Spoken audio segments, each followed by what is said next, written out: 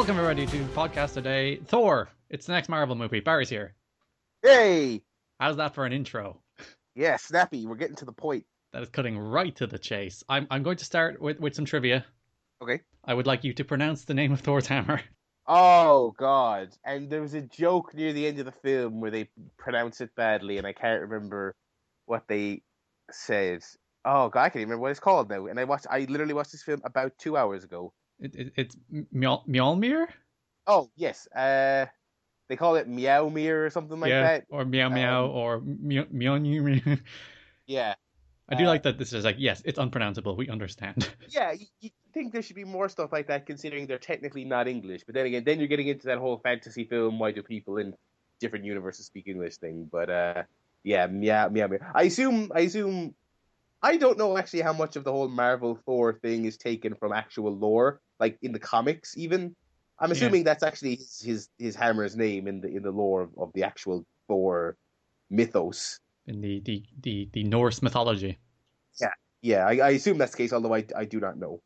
I like this film. I really like this film. I enjoyed it quite a bit on a rewatch. Although I do recall liking it at first, so it's not like it was this thing where I appreciated it more. I appreciate it about the same as I did the first time. I think it's very very solid, and I think it's fish out of water premise. I think it's something that goes hand in hand with comic book movies, particularly origin stories, and I think this one was very well done. Because when you have a space alien dropping out of space, he's not going to fit in. Yeah.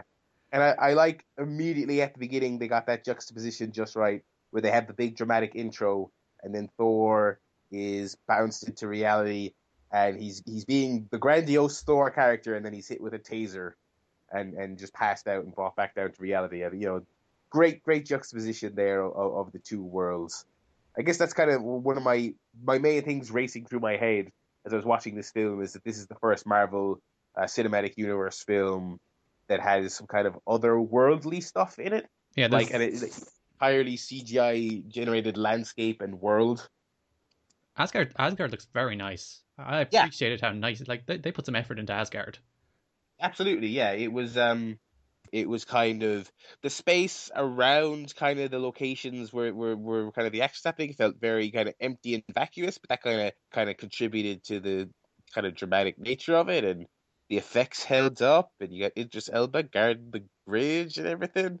Yeah, it's a slick looking place, and it was important, I think, that it did look good, because as I said, as I mentioned, this is the first one where it's kind of taking place outside of the typical world that we know it, where that's where Hulk and Iron Man took place. Yeah, I feel like this is the first one where they're more or less saying, let's just kind of make a comedy with some action in it. Absolutely. Yeah, It's yeah. just like we're gonna abandon most of the pretense of there being like real drama and stakes in this film. It's just like it's just fun, and then Thor will hit some things with a hammer. I forgot how little action there actually is in this. Yeah, there's more or less. There's the scene at the start where they invade the ice planet, whatever it's called. I'm not even going to try and pronounce all of these Norse And I words. don't even recall what it was. Yep, and then there's the destroyer scene in the middle of that New Mexican town, and other than that, there's really not a lot of real action in this film. No, not at all. And you mentioned that action scene at the end. Actually, did that remind you at all of Superman? Thor in general reminds me of Superman. Yeah, I suppose you're not wrong. Actually, yeah, it's a that's actually a good shout. They are very similar characters, I You know, suppose. he is this overpowered superhuman who should have a great deal of hubris and arrogance, and Thor does more than Superman does. But then he is humanized by humanity and learns to love and all that.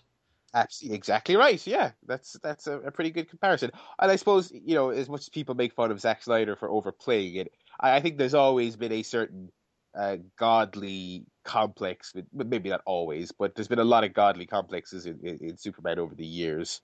So that's kind of another comparison. But the little town struck me as various iterations, both in Man of Steel and also the earlier Superman films, about Smallville, where they have various fights, and also the TV show as well. Because it's a little, these you've got these monolithic characters and monsters and superheroes doing battle in these little kind of two-story general stores, Yep, in the background. surrounded entirely by desert. By desert, exactly right. Yeah, that's the other thing as well, is that when you look a little bit beyond the stores into the distance, once the town stops, there's just nothing. Yep. Chris Hemsworth, another quiz. Is he a Neighbours or Home and Away star? There's always Home and Away to me anyway. I was never a Neighbours guy, so but he's a Home and Away guy to me. But He is. I like Chris Hemsworth a lot. It is technically a trick question. He was on Neighbours once. Oh, was he really? Yeah, he's a traitor. He's done both. He's great in this. He is like really, really like properly good in this. Yeah, he is, and I think I don't want to say carries the film because I don't want to slight the rest of the film, but I do feel like he is he certainly steals the show. It's a difficult balance because he is quite comedic in the art scenes, but in the opening of the film, it's quite almost melodramatic and theatrical, almost to slightly to the point of parody. Yeah. Those early scenes with his father and with Loki, and then so he flips within 10 minutes of screen time to doing the same thing, but doing it in a comedic context. Yeah, that's what I really liked about it. It's kind of the contrast where he's the exact same person. You know, he's still this arrogant kind of blowhard who believes that he's the greatest thing in the history of mankind. But then he's put in an entirely different setting where it's just like you're utterly ridiculous. Yeah, and like the other films we've watched so far, or at least the other first iterations of these characters, Iron Man and Hulk and now Thor, at the core of them is a really simple arc. They really hammer home, if you'll pardon the pun, hammer home the arrogance of Thor early on. They even have a flashback of him as a child where they emphasize how much hubris he has. You Yep. know, it's really drummed into you, and then obviously being banished gives him this humility, and then he rises up and saves the day. I feel like that's. I mean, if I can't recall much about the first Captain America film, but that was they did a good job in each of these debuts, giving these characters simple, functioning arcs that kind of endeared them to the audience and got them off on the right foot with the audience. By the way, in that flashback scene, whoever did the casting for young Tom Hiddleston totally nailed it. Oh, tremendous! Yes, Like absolutely. he's the head off Young of him. young Chris Hemsworth was a little bit much for me. He was a little bit much. Yeah. But hey, child actors, what are you going to do? They are tough. But young Loki was quite fantastic. It's just like you look Um, just like Tom Hiddleston. How did they it, it find you? it was great. It was like a little Ant and Dec situation. Yeah. This film does have a great cast as well. All the like that is kind of the benchmark of Marvel films. They just stuff them with great actors and you kind of can't really fail then. You have Anthony Hopkins in this film. Yeah. One thing actually that we mentioned in relation to Hulk, and I think it's kind of true of Iron Man as well. This film features a supporting cast that, when it comes to the ensemble pieces, Thor just kind of doesn't really care. Yep, they disappear. Weirdly, Stellan Skarsgård's the only one that pops up in other films. Yeah, it's unusual, but I guess it's necessary. I mean, when you're bringing six characters together, you can't have all of them bringing their secondary characters with them. I get that, but it is odd. I haven't seen Thor 2. That'll be I think one of the few MCU films that I'm actually watching for the first time when it rolls around on our cycle here. I assume, like, did Natalie Portman come back and all those characters, or Yep. Thor. It is more or less a straight sequel. Like all of these characters are back, with the exception of one of Thor's pals because he was committed to Once Upon a Time, the TV show. oh, unusual. What if he's being typecast a little bit here? I fear, Yeah. but that's interesting. Yeah, Portman is, weirdly enough, I don't know if how she would rank this film in her resume, but I like her in this more than I like her in a lot of things. Yeah. She's charming. She does comedy reasonably well, I would say. I think she has good presence. Kat Dennings is perhaps maybe a little on the nose comedically. She's a little bit too the wacky friend for me. Yeah.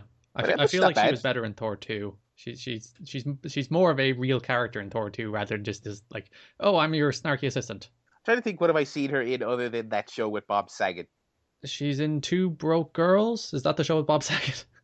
No, no, no. The show with Bob Saget was like, so here's so I guess you haven't seen it then. This aired on Nickelodeon in our part of the world. I actually don't know where it aired in the States. It was called, I think it was called Raising Dad. I think it was called. It was a very family friendly kind of teen sitcom. And here's the cast. It's Bob Saget as a single dad, Fair enough. Kat Dennings as his stroppy, difficult to work with teenage daughter, and her younger daughter, who's bratty and sporty and kind of the Bart Simpson type character. Do you want to know who she was played by, the little sister? Go on. Brie Larson. So there's quite the trio there. I think it was called Raising Dead. Yeah, Bob Saget. So that is actually the only thing I can recall seeing her in. I actually haven't seen Two Broke Girls. I haven't watched any of her other kind of TV projects. So I pretty much know her from that and from this. I'm sure she'll Yeah, be very happy. It's like, yeah, yeah, that's a good resume. those are my two peaks. To be honest, he's nailed the big ones. Yep. And the big controversy going into this film was Idris Elba, because he was a black man playing a white character, and people couldn't get their head around that one. Oh, there's a surprise. Well, this film is 5 years old, and I hate to tell everyone, but we're still having that argument. Yep. In fact, with that same actor, we're still having that argument. Yep. So, yeah, I mean, I don't, but I could humor the James Bond argument, but I'm not indulging any race actor arguments when it's a fictional character from a pretend universe. Yep. Like, get out of here, get out of here. He's, He's like they could have. It's like if they cast him to be Yondu in Guardians of the Galaxy. You know what I mean? It's like it's a pretend character. You could make any character. You can make any color if you so choose. these aren't But real people. yeah, these are figments of your imagination. So that's silly. And the other thing is, I remember before I watched this film, I heard Idris Elba was in it, and I was like, oh, I like Idris Elba. I like The Wire, and I like various other things. I was kind of disappointed he doesn't have a significant role, or rather, in terms of screen time, not significant. But he's all right. It is little role. Again, I would have liked more, but it's fine. Yeah, he's just a guy that stands there most of the time, dispenses some kind of sage wise wisdom, but other than that, does very little in this film. Yeah, yeah. And that one time he's about to do something, he gets frozen. Yep. So It's like, I'm a bat. Nope, nope, you're not a badass. You just got frozen. yeah, that's unfortunate. But he's good, and I think we didn't actually talk about Tom Hiddleston other than in passing about his little child double. Hmm. But he's great, obviously. Choose the scenery a little bit there, especially towards the end, but in a good way, in a charming way. Yeah. Great character. I feel like this film didn't maximize the Loki character. He's good in it, but I feel like kind of in Avengers and some other things like that, he's a little bit more fun is had with him. But good first showing here with this one. And knowing what we know to come, that he is the main villain in the Avengers film, that does kind of make Thor the most essential, like, MCU Phase 1 film in terms of tying in with the kind of broader arc. Yeah, absolutely. Which is interesting when you consider Thor himself is not the super central character in the first or second film, or even not even in Civil War. So yeah, but I guess his antagonist is a significant part of it.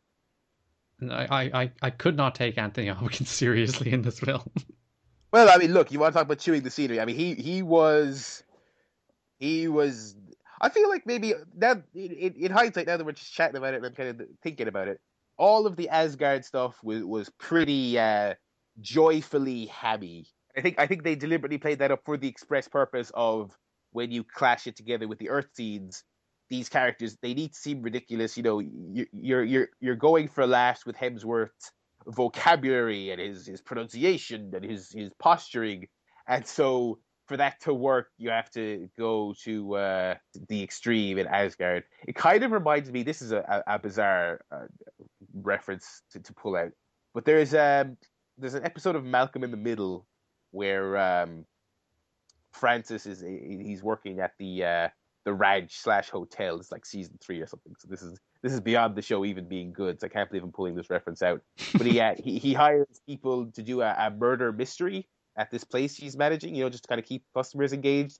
And he's just so disappointed and with what he gets because the campiest, most over the top actors starts bellowing during like meal times, freaking out the guests, and that's very much this film. It's an amalgamation of people trying to pass themselves off as regular, and then these actors giving it their all and going full on over the top.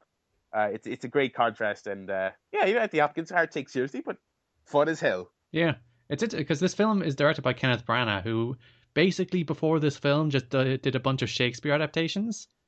And I feel like his idea for Asgard was just like, it's Shakespeare in space. I mean, yeah, and it works for what they were going for. Maybe lacking the nuance of Shakespeare, but the dramatics were there. This film also had Jeremy Renner's first appearance as Hawkeye, and I'm pretty sure it's actually an uncredited cameo, but he has a very, very small role. Yeah, I think he has. Does he have like one or two lines or something? Just like acknowledging people giving him orders or something. Pretty much. And in fairness, Coulson does have a larger role in this film as well. Yeah. Yes, and that's I do like that they've kind of they introduce him in that kind of cutesy way in Iron Man, but then in this one, now we're like 4 films deep, so they need to start really rolling out that stuff. Lots of just like as well open conversations about Shield and what they're up to. That's an interesting kind of subplot of this. That's never really truly explained, but again, part of a series, so that's not a huge infraction. And I also love that Thor calls Coulson son of Cole. I think I missed that. That's actually very good. Yeah, That is tremendous. I was very pleased with that. It's a snappy, fun script. It is. That is really what, like, this film is funny. It's like, it is a comedy. It's actually really, really funny. Yeah, absolutely. We had our Stan Lee cameo. He was driving a truck. Yeah, not as fun as the other stuff. But You see, the problem with the Stan Lee cameos is, have you seen the Andrew Garfield Spider-Man films? yes, The one in the Amazing Spider-Man 1 where he's in the library and he's just standing in the foreground and Spider-Man is just trashing the place with the lizard in the background. yeah. That is, like, objectively the best Stan Lee cameo.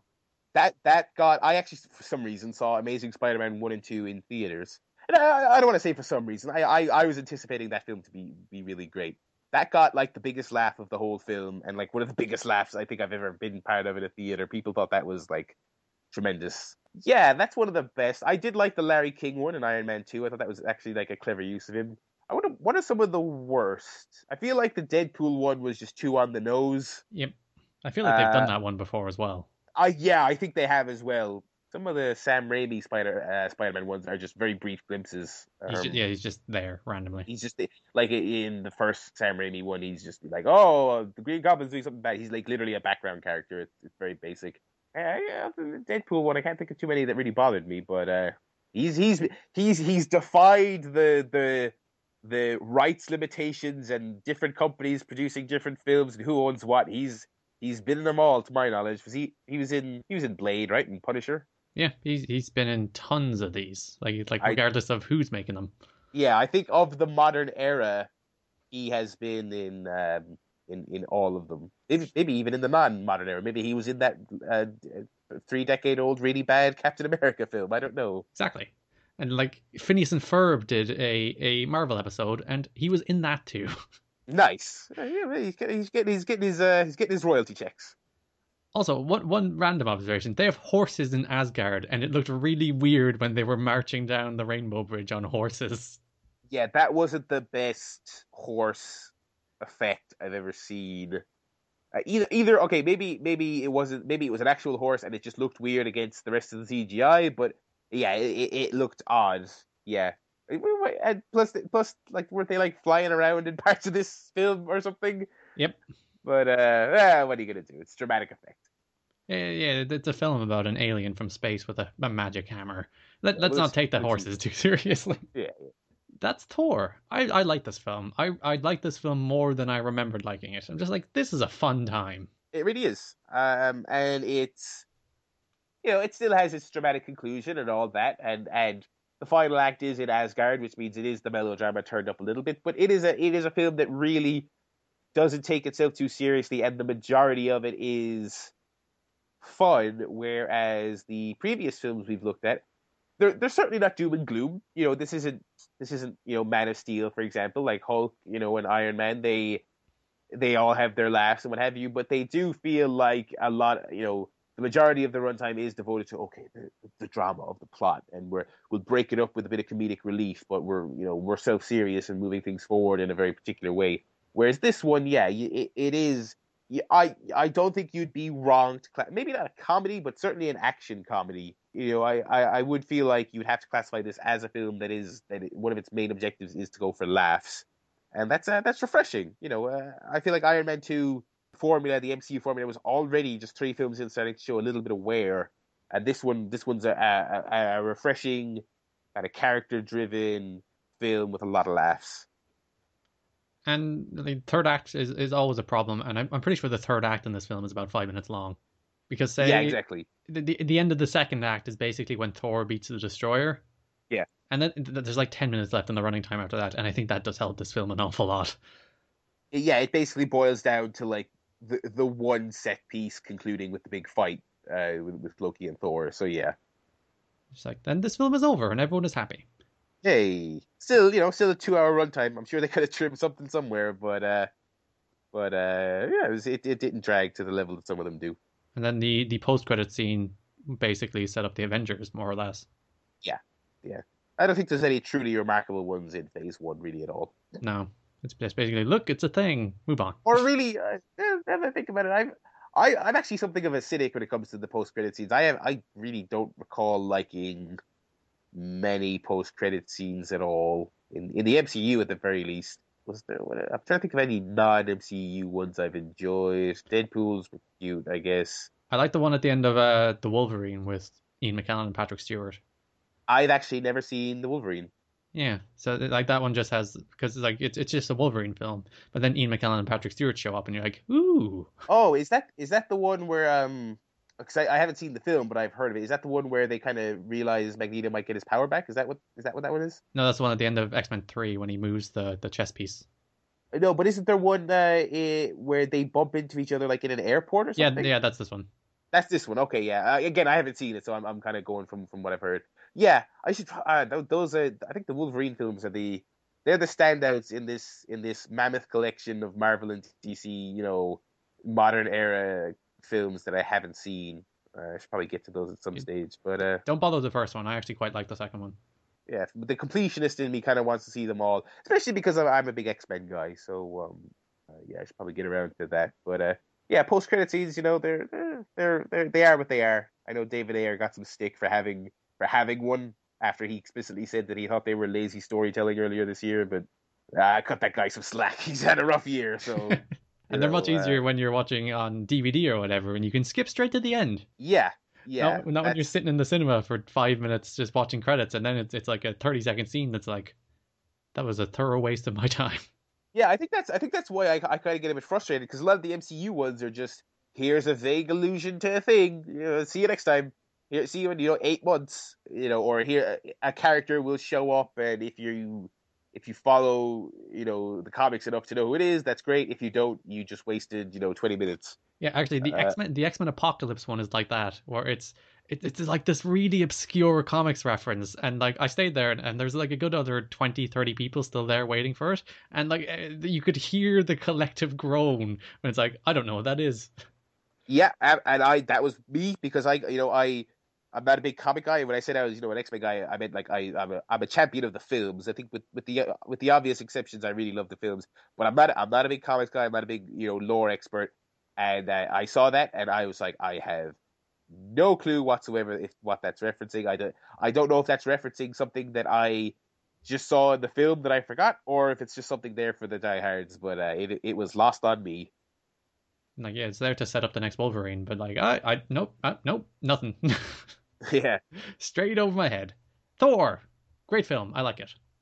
absolutely. Yeah, it's a welcome introduction into the MCU, and I look forward to the sequel, which, as I mentioned, this will be my first time seeing. So, in a few episodes' time, we'll talk about that.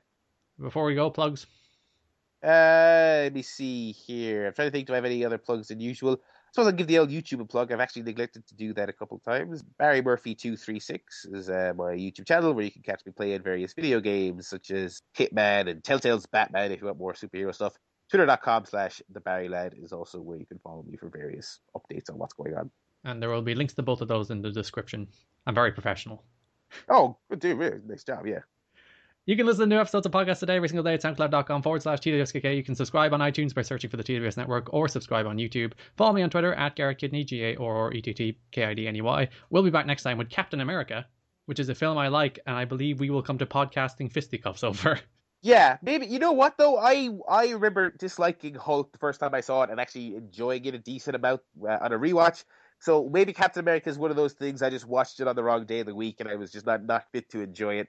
Who knows? We'll see. I remember being deeply unsettled by CGI skinny Chris Evans. So we'll see. You better love it. Bye Thanks for listening, and bye-bye.